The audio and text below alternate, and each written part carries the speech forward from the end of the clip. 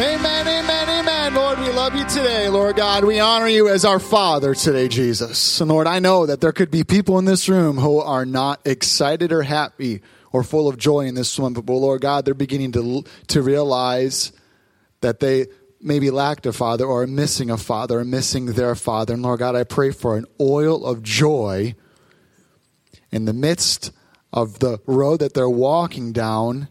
I pray for peace and comfort in the name of Jesus Christ. And everybody said, amen. Church, go ahead, have your seats this morning. An honor and a privilege to be a father, obviously, and to speak on Father's Day. And title of my message today is We Must Be Like a Child. And it's taken out of the scripture text, Matthew 18, verses 1 through 4. And I will read that at this time. So let's open the Word of God, Matthew 18, verses 1 through 4. It says, about that time, the disciples came to Jesus and asked, who is greatest in the kingdom of heaven? Jesus called a little child to him and put the child among them. Then he said, I tell you the truth, unless you turn from your sins and become like little children, you will never get into the kingdom of heaven. So anyone who becomes as humble as this little child is the greatest in the kingdom of heaven. And I have one of my children in the service this morning, my youngest, Nora, and I'm going to bring her up on stage. Nora, come up on stage right now. There she comes. Give it up for little Nora.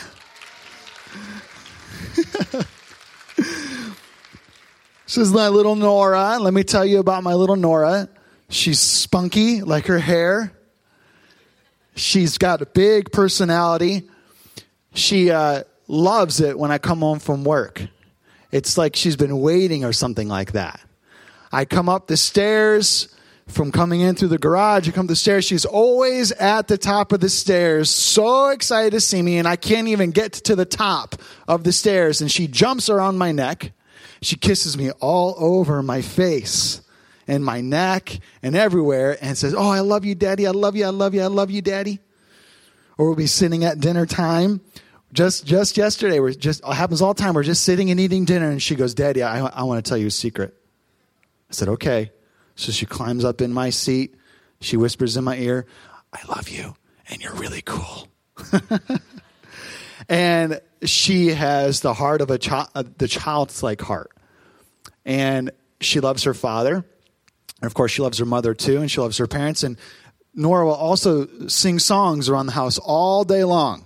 And this is what her songs are. I love my family.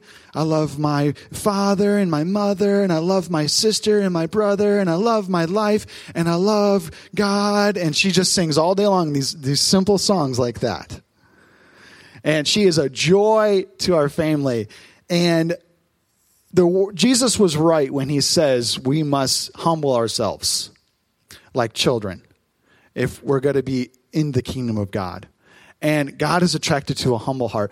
And children have a heart of humility. The ability to tell you secrets like I love you.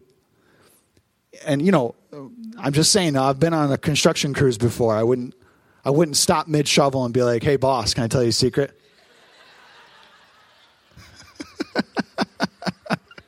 I love you. But that's the kind of heart we should have for our Heavenly Father. That's the kind of heart he has for us. And so we can learn so much from children. Give me a big hug. I love you. All right, go back to class.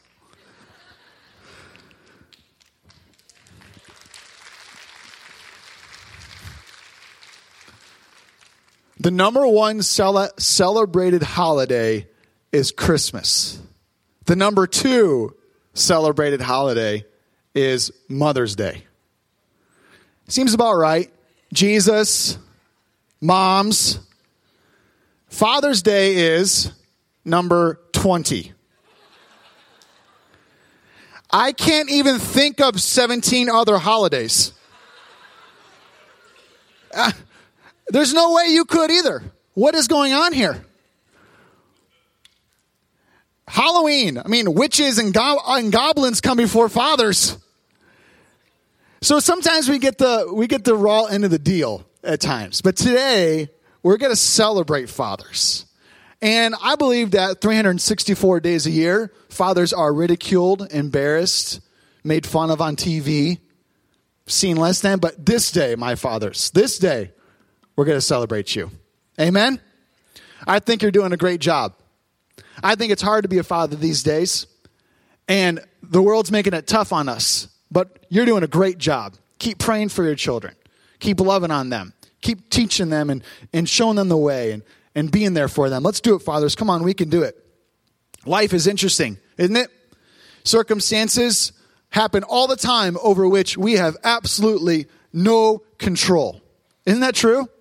And it's like we're sailing a boat and we do not know how the wind is going to blow, how fast it will blow, which way it will blow. And right now the wind is blowing on us. And all of us are experiencing the same wind.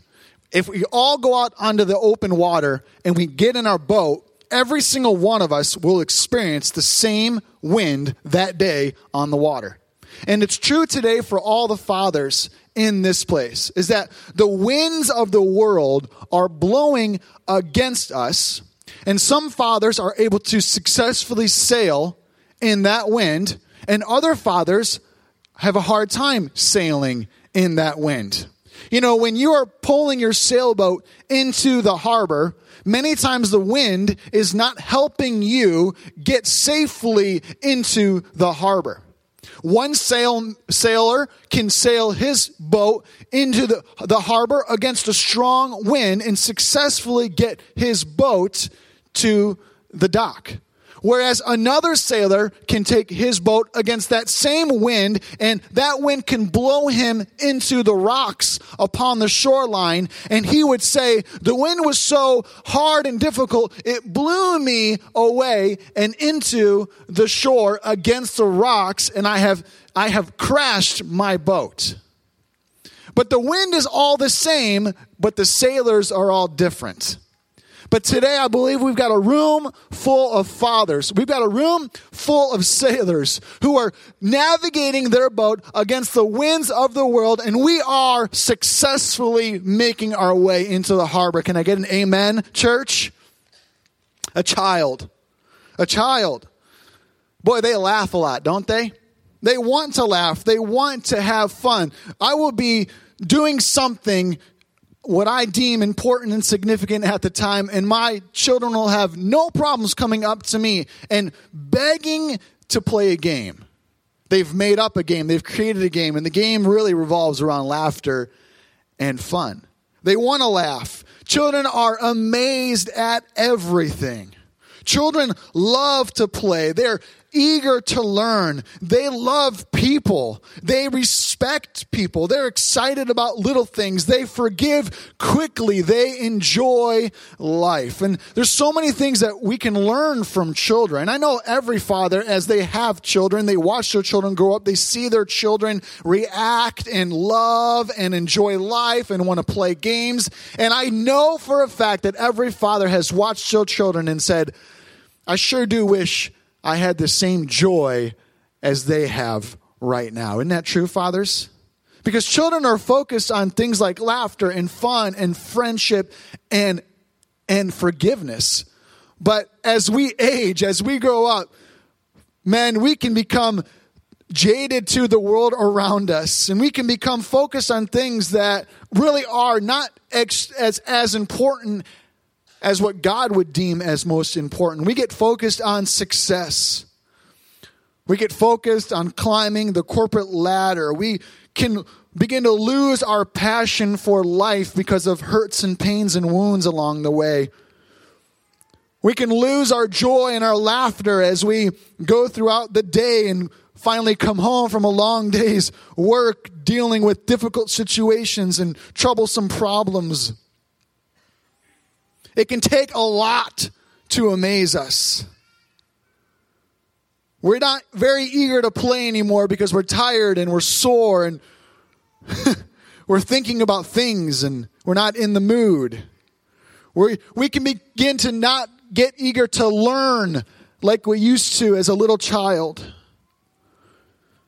It can be hard to forgive as time goes on. And if we're not careful, we will not enjoy the little things about life like we used to as a child. It can take a lot to amaze us, can't it, fathers? I mean, I just saw the new movie, Top Gun, and apparently it's, all real, and all the flights were real, and the G-forces were real, and they didn't use any special effects. That was really Tom Cruise in an airplane. I'm sure he was in the back seat, but he was still experiencing everything happening. And honestly, the movie was happening and all the stunts and all the amazing things, and I'm still sitting back going, it's just a movie. It can take so much to amaze us. I'm not getting in that airplane, but I'm still not amazed that somebody else did it, We could just be so jaded at times, can it? We're not eager to play. We're not eager to learn as much. It's interesting because I never went to summer school growing up as a child, never once. But for some reason, every single summer, we send our kids to summer school. And I'm thinking in the back of my mind, this would be the worst summer of my life. But I'm not telling my kids that because I'm sending them, right? But for some reason, they absolutely love it. They love it. They get up in the morning. They get ready for school. They did this all school year, and then they get 1 week off, and then they're back to school. My kids are in school again. They're in summer school, and they're back to school. And every single morning, my daughter, one of my daughters, is so excited to get up and go to school. She's eager to learn. She's eager to grow. My son is eager to learn. He's eager to grow. He's got questions all the time. We must have that heart, fathers. Have you learned from your children about life like I have? Children can be afraid of things too. Like my children can be afraid of the dark. My son went to the Five Below store and he bought this LED brick light. It's as bright as the sun. And we'll get him ready for bed and we'll turn on his LED light. And it's just as if the lights are on in his room, except it's blue. And he sleeps all night long with the blue light shining in his face. Why? He's afraid of the dark. Fear gets into their hearts and into their nerves, and they can become worked up in this state that they get in. But I love it when a child is scared and then a mother and a father enters the room and their voice calms them down. Right, church? Isn't that good? But in our own life, in our own even spiritual life, it can be the same, that there can be terrors that come down the road to meet us. And our hearts are seized with tremendous fear. But I love it when we begin to hear the voice of Jesus in our state of fear, just like a child, when he just simply says, "It is me, do not be afraid." And the peace of God, which passes all understanding, can take possession of our hearts. Isn't that amazing? My little children, they love their friends. They'll jump at the opportunity to play with friends. My children love adventures. They love learning about new things and experiencing new places. Men, mothers, fathers, everybody in this room, have you ever just watched your children and thought to yourself, Jesus was right when he said these words, "I tell you the truth, unless you turn from your sins and become like little children, you will never get into the kingdom of heaven. So anyone who becomes as humble as this little child is the greatest in the kingdom of heaven." I truly believe those words of Jesus. Children show humility when they do things like this. They love people. They forgive people. They love life. They smile a lot. They want to be close to others. My children, they all want to be in my lap all at the exact same time. When my kids see their friends, they hug. They want to get close to each other. They want to get close to their mother. They want to get close to their father. It's a sign of humility to behave in such a manner. Humility means hiding under the shadow of God's wings. This is what it takes for a man who is humble in spirit. Mark Twain, famous author, famous human really in the United States of America, wrote a book about life on the Mississippi River. He wrote this huge book about the training it took to take the steamboat down the river. The Mississippi River, it was a 1,200-mile journey, and he had to learn every part of the river, both forwards and backwards, because the journey was down and back. It was rigorous training. At the beginning of the training, he had no idea what he was getting into. He had no idea what it would cost him to do this training. But he quickly learned that this was going to be the most difficult thing he had ever done in his entire life. Because if the ship wasn't positioned properly in certain spots, it would actually become disaster, not just for him, but for the passengers aboard that boat as well. The training was relentless. It was constant. The river is amazing and beautiful, but the trained eye doesn't see what a passenger sees. The captain and the passenger look at the same thing, but actually see different things. I want to read to you an excerpt taken from his book. It's a little bit of a lengthy read here, so just sit back, relax, and enjoy a little bit of a story, I guess you could say. But this is what Mark Twain wrote. I still keep in mind the wonderful riverboat sunset which I witnessed when steamboating was new to me. A broad expanse of river was turned to blood, and in the middle of a solitary log came floating inconspicuous down the river. On one place, a long, slanting mark lay sparkling upon the water. In another, the surface of the water was broken, and boiling, tumbling water seemed to come up from beneath. The ruddy flush made a smooth spot that was covered with graceful circles and radiating lines, even so delicately traced. The shore on our left was wooded. The shadow that fell from this forest was broken in one place by a long, ruffled trail, and there shone the river like silver.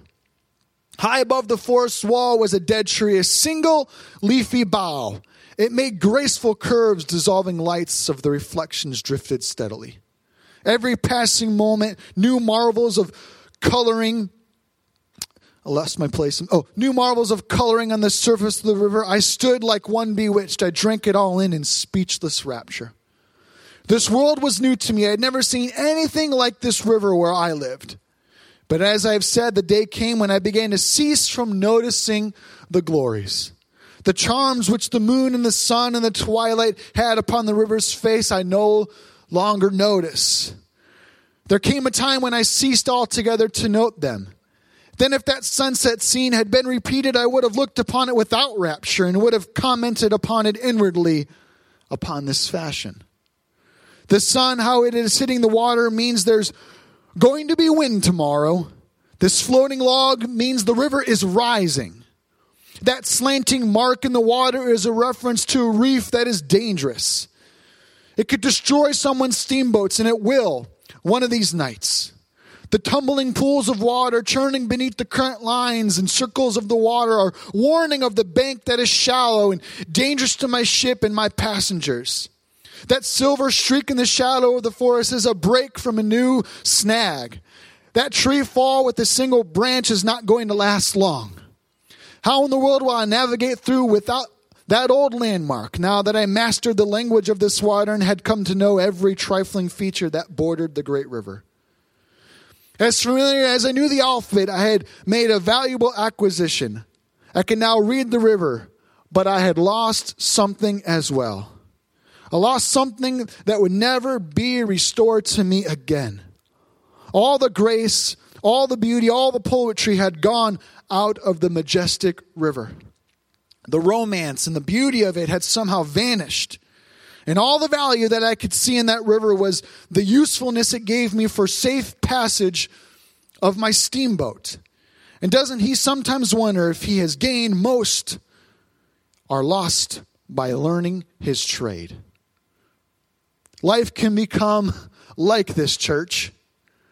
That we can, if we're not careful, if we're not paying attention to our lives, we can become just like Mark Twain.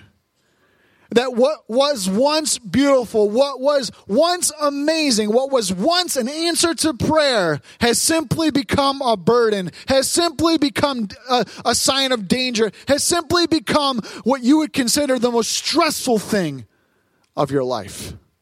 I know some of you fathers out there prayed so much for a successful career, a certain job, and you are getting it now, or you have that job, or you're working how you always dreamed to be working, but now it has lost its glamour, it's lost its glow, it's lost its beauty, it's lost its desire. You're no longer excited about certain bids and certain projects and opportunities. All you see now is a tremendous amount of work in front of you, a pitfall that could trip you up, a mistake an employee has made that could cost you millions, if not thousands of dollars, and you begin to see life like Mark Twain has seen life. Life as you live it gives you experiences and circumstances that will attempt to take away your heart of a child. Let's not have it do that. So are you still joyful today, church? Do you still have a heart today, or are you cynical, or are you angry about everything? Because if we're not careful, we'll get so focused and learn about every little aspect of life to the point where we have figured it all out, but we've lost our mystery, we've lost our adventure, we've lost the joy of the unknown if we're not careful, church. Little children, they don't understand everything, but they still have joy.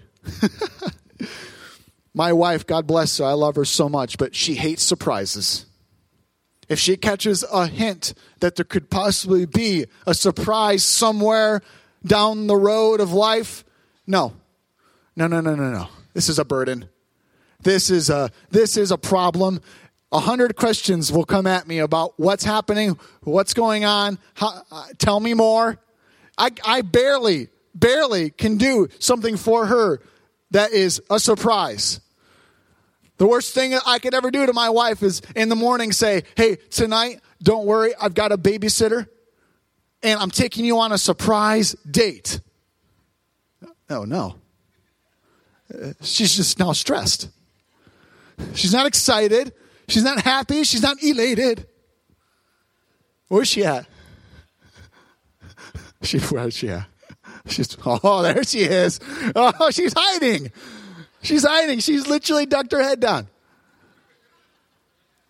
No. Who's babysitting the kids? Who's watching my kids? What's right? It's got to be the right person. Where are we going? What's the food?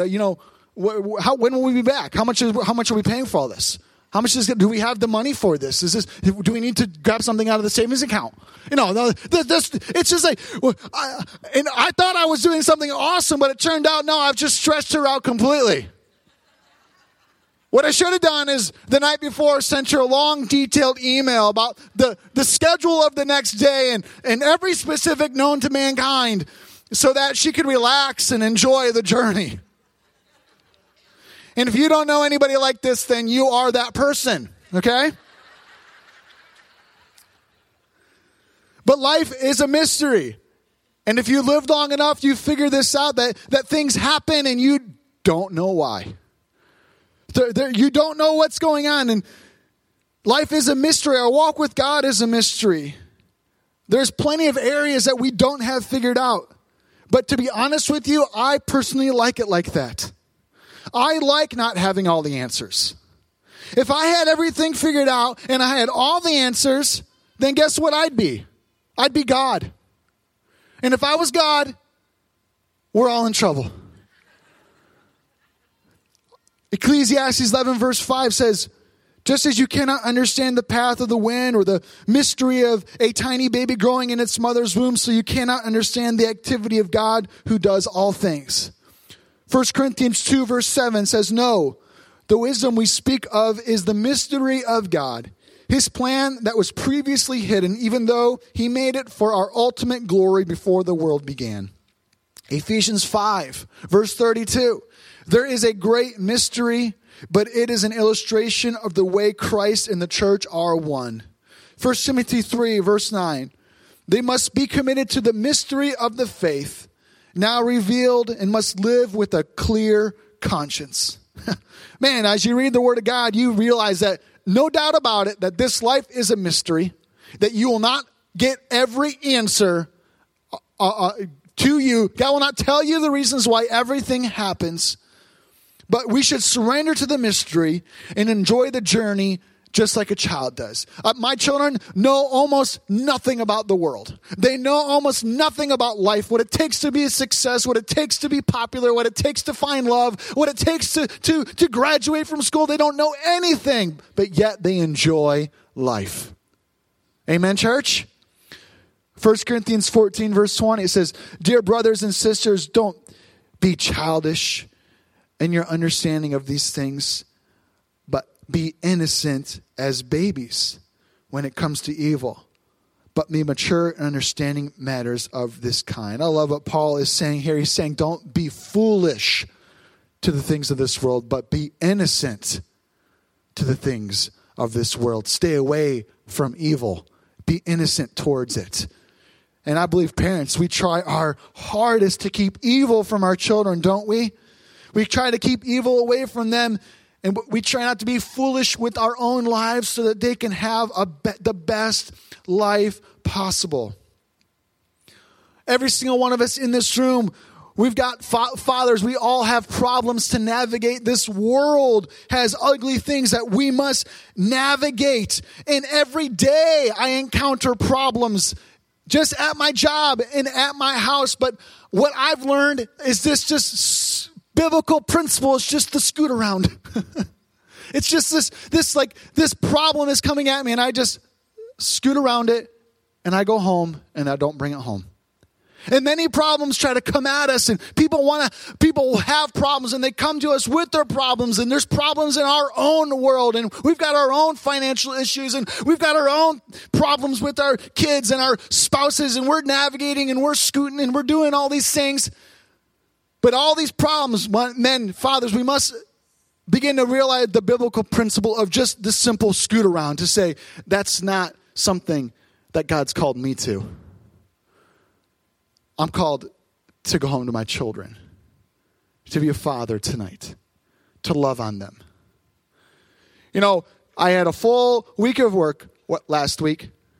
Problems and solving problems and phone calls and emails and writing messages and so on and so forth. And every single one of us had a work week last week. And my wife called me on a Thursday. And we were just talking on the phone. I just said, let's just go to the beach tonight. Let's watch the sunset. Let's just enjoy the water. Let's enjoy the warm sun and the cool breeze. Let's just scoot around. We're going to take the whole night. We're just going to scoot around all these little problems. And we're just going to push our kids in the swings. We're going to spin them on the merry-go-round. And we're going to swim. And that's what we did. And that's called the art of fatherhood.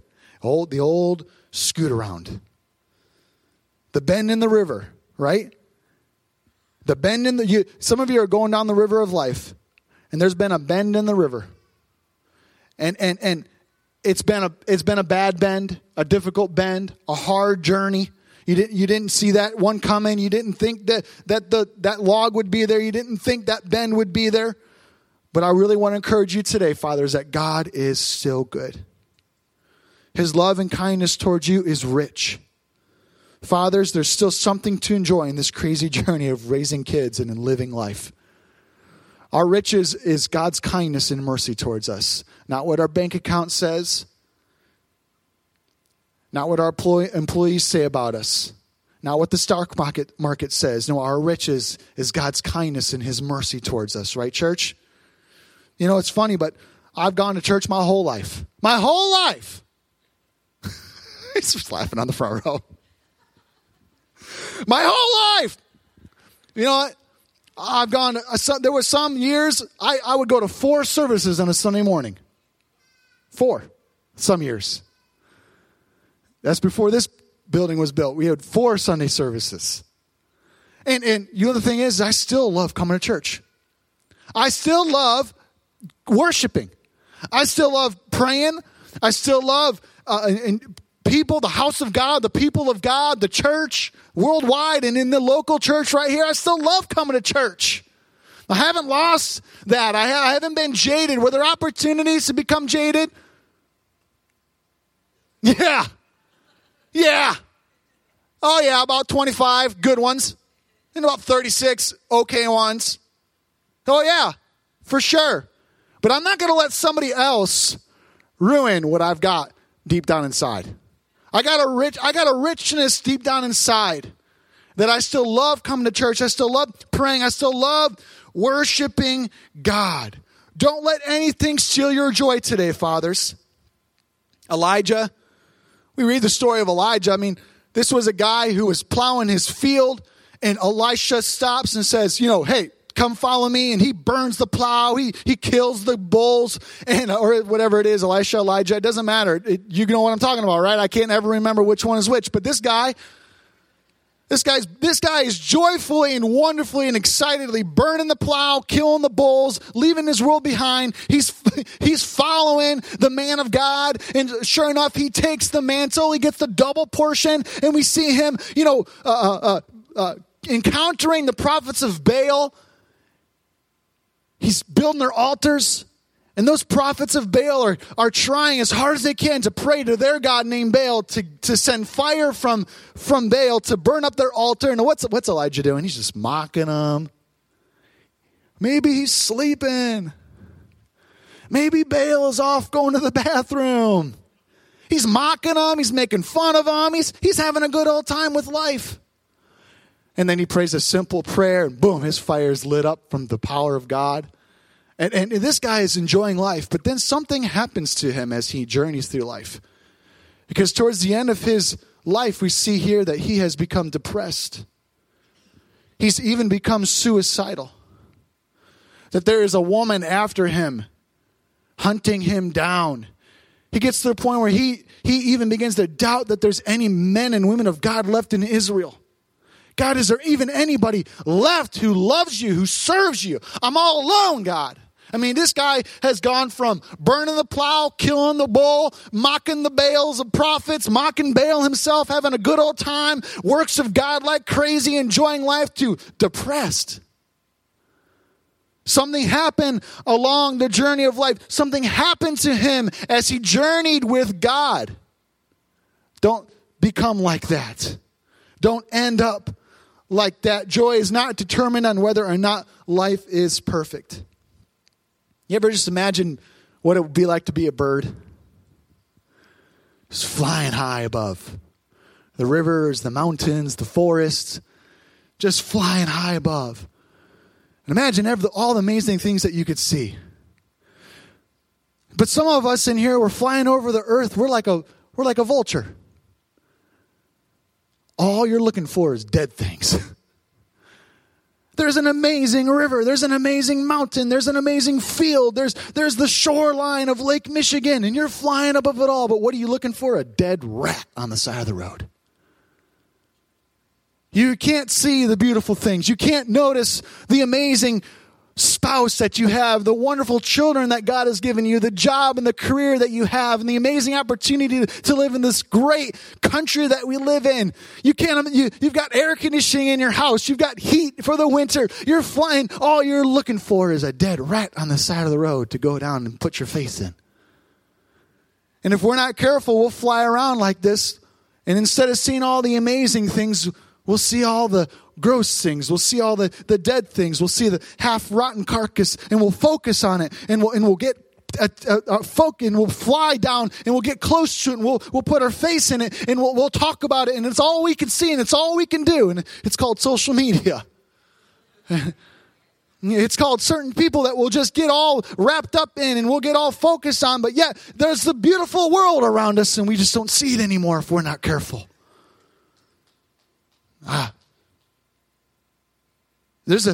David was a father to Solomon. But these two men, I'm going to end with this, but these two men were so different in how they saw the world. David, rejected as a child, sent off into the field to take care of the sheep, rejected by his mother and his father and his brothers, sent off to just get out. You're a runt. You go. Take care of the sheep out there. Rejected as a child, finally as a teenager, does something great And it seems as if things have turned around for him, but no. His teen years and his young adult years, there's a man named Saul who's hunting him down, who's trying to kill him and destroy him and rip the calling of God out of from beneath him so that he could, trying to make sure he never becomes king, even though God has called him to it. His entire life is on the run. He's a man of war. He's got blood on his hands. He's a murderer. He's an adulterer. He's a thief. But yet we see things like this in Psalm 103, verses 11 through 12. These are some of the words of David. For as high as the heavens are above the earth, so great is his love for those who fear him. As far as the east is from the west, so far as he removed our transgressions from us. Oh, what a heart of a child he has. God says David was a man after my own heart. Despite a hard life, this man's heart was soft.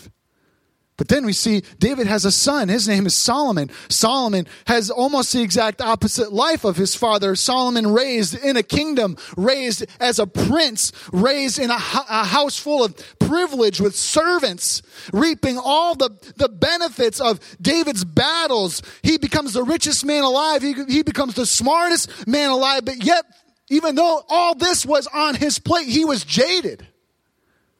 Ecclesiastes 1 verses 1 through 8 is some of the writings of Solomon, David's son. It says, these are the words of the teacher, King David's son, who ruled in Jerusalem. It says this in verse 2, everything is meaningless, says the teacher, completely meaningless. What do people get for all the hard work under the sun? Generations come and generations go, but the earth never changes. The sun rises and the sun sets, then hurries around to rise again. The wind blows south and then turns north. Around and around it goes, blowing in circles. Rivers run into the sea, but the sea is never full. Then the water returns again to the rivers and flows out again to the sea. Everything is wearisome beyond description. No matter how much we see, we are never satisfied. No matter how much we hear, we are not content. Boy, if you're talking about maybe choosing somebody to be your pastor, David or Solomon, which one are you choosing today to be your pastor? Right? You want David up here telling you the good stuff of God, the good stuff of this world. Such a difference between Solomon and David. We must get a joy for the journey ahead, fathers. Amen? Let me end with just this simple altar call for you guys today. Sometimes I think about what Satan's trying to do. What's his goals? What's his purpose? How is he operating in the world right now? I heard a man of God say this. Imagine being at a pool party, but you didn't come dressed to go swimming. You came to enjoy the atmosphere, to enjoy the food and the beverages and the conversations and the people. And you're standing by the side of the pool having a great time. And all of a sudden, two men, big and strong, stare at you and have this look in their eyes like, it's a pool party. And you realize you've got no shot to escape. That you're standing by the pool and they're coming at you and they're bigger than you. And they grab you and they start to take you into the water. They want to throw you in. They want to throw you down. They want to throw you out right in that water. What are you going to do as you realize your fate is set? That you're going in, that you're going down. What are you going to do? You know what I'm going to do? I'm going to try to pull them down with me. That's what I'm going to do, right? I'm going to grab a collar, a shirt, hair. I'm going to grab the neck. I'm going to scratch and claw, and I'm going to bite and do whatever I can to either hurt these two men. If I can't get them into the water with me, I'm going to hurt them. I'm going to hurt them. Or I'm going to pull them down with me. You know, and that's what Satan's doing today. He's thrown out. But his purpose for his existence is to scratch and to claw and to drag as many down with him as possible because he's lost. He's lost. He's after us today. He's after you. He's after our children and our grandchildren. He's after the world. He's grabbing and stripping and clawing and destroying many. And he's killing many. And he's ruining lives. And he's trying to take down as many as he can because he was thrown out. He was thrown out by somebody much stronger than he was. And I really want to encourage all of us in this place today that there's no hope for him. So he wants no hope for you. But this is what I want to say, that your only hope today is belief and faith in Jesus as the only way to the Father. And you can't ever lose with hope and faith in Jesus. You can't be dragged down today. You can't be harmed by the enemy today. Amen, church? Let's bow our heads and close our eyes. If there's anybody in this service this morning who just says, I want to put my hope and my faith in Jesus today. He's your only hope, I promise. But you say, that's me. And I feel as if that the devil is clawing at me and scratching at me and trying to drag me down. I just feel it. He's pulling on me. He's ripping on me. And I just feeling beat down. I'm feeling depressed and I'm feeling bent down. And I just need to get these chains off me. And I just need to put all my hope and all my faith in Jesus today. He's your only hope. If that's you today, you want to give your life to Jesus, would you right now, with every head bowed and every eye closed, simply just raise your hand and say, that's me. That's me. Anybody in this service say, Pastor Lucas, pray for me. I want to give my life to Jesus.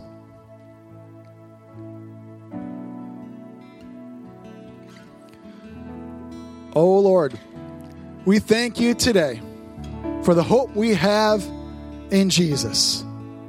We thank you today for the joys of life, the mysteries of this life. Lord God, I pray that today that we would become like a little child, that we must become like little children today. We can learn so much from our children. And Jesus, I believe the words that you wrote, that you spoke when you said that you draw close to the humble. You are close to those who are humble at heart, just like a child is. And so, Lord God, I pray today that we'd become more like little children. Church, would you just stand to your feet today? Would we just end this Father's Day service with the song of worship today? Can you do that? Let's worship.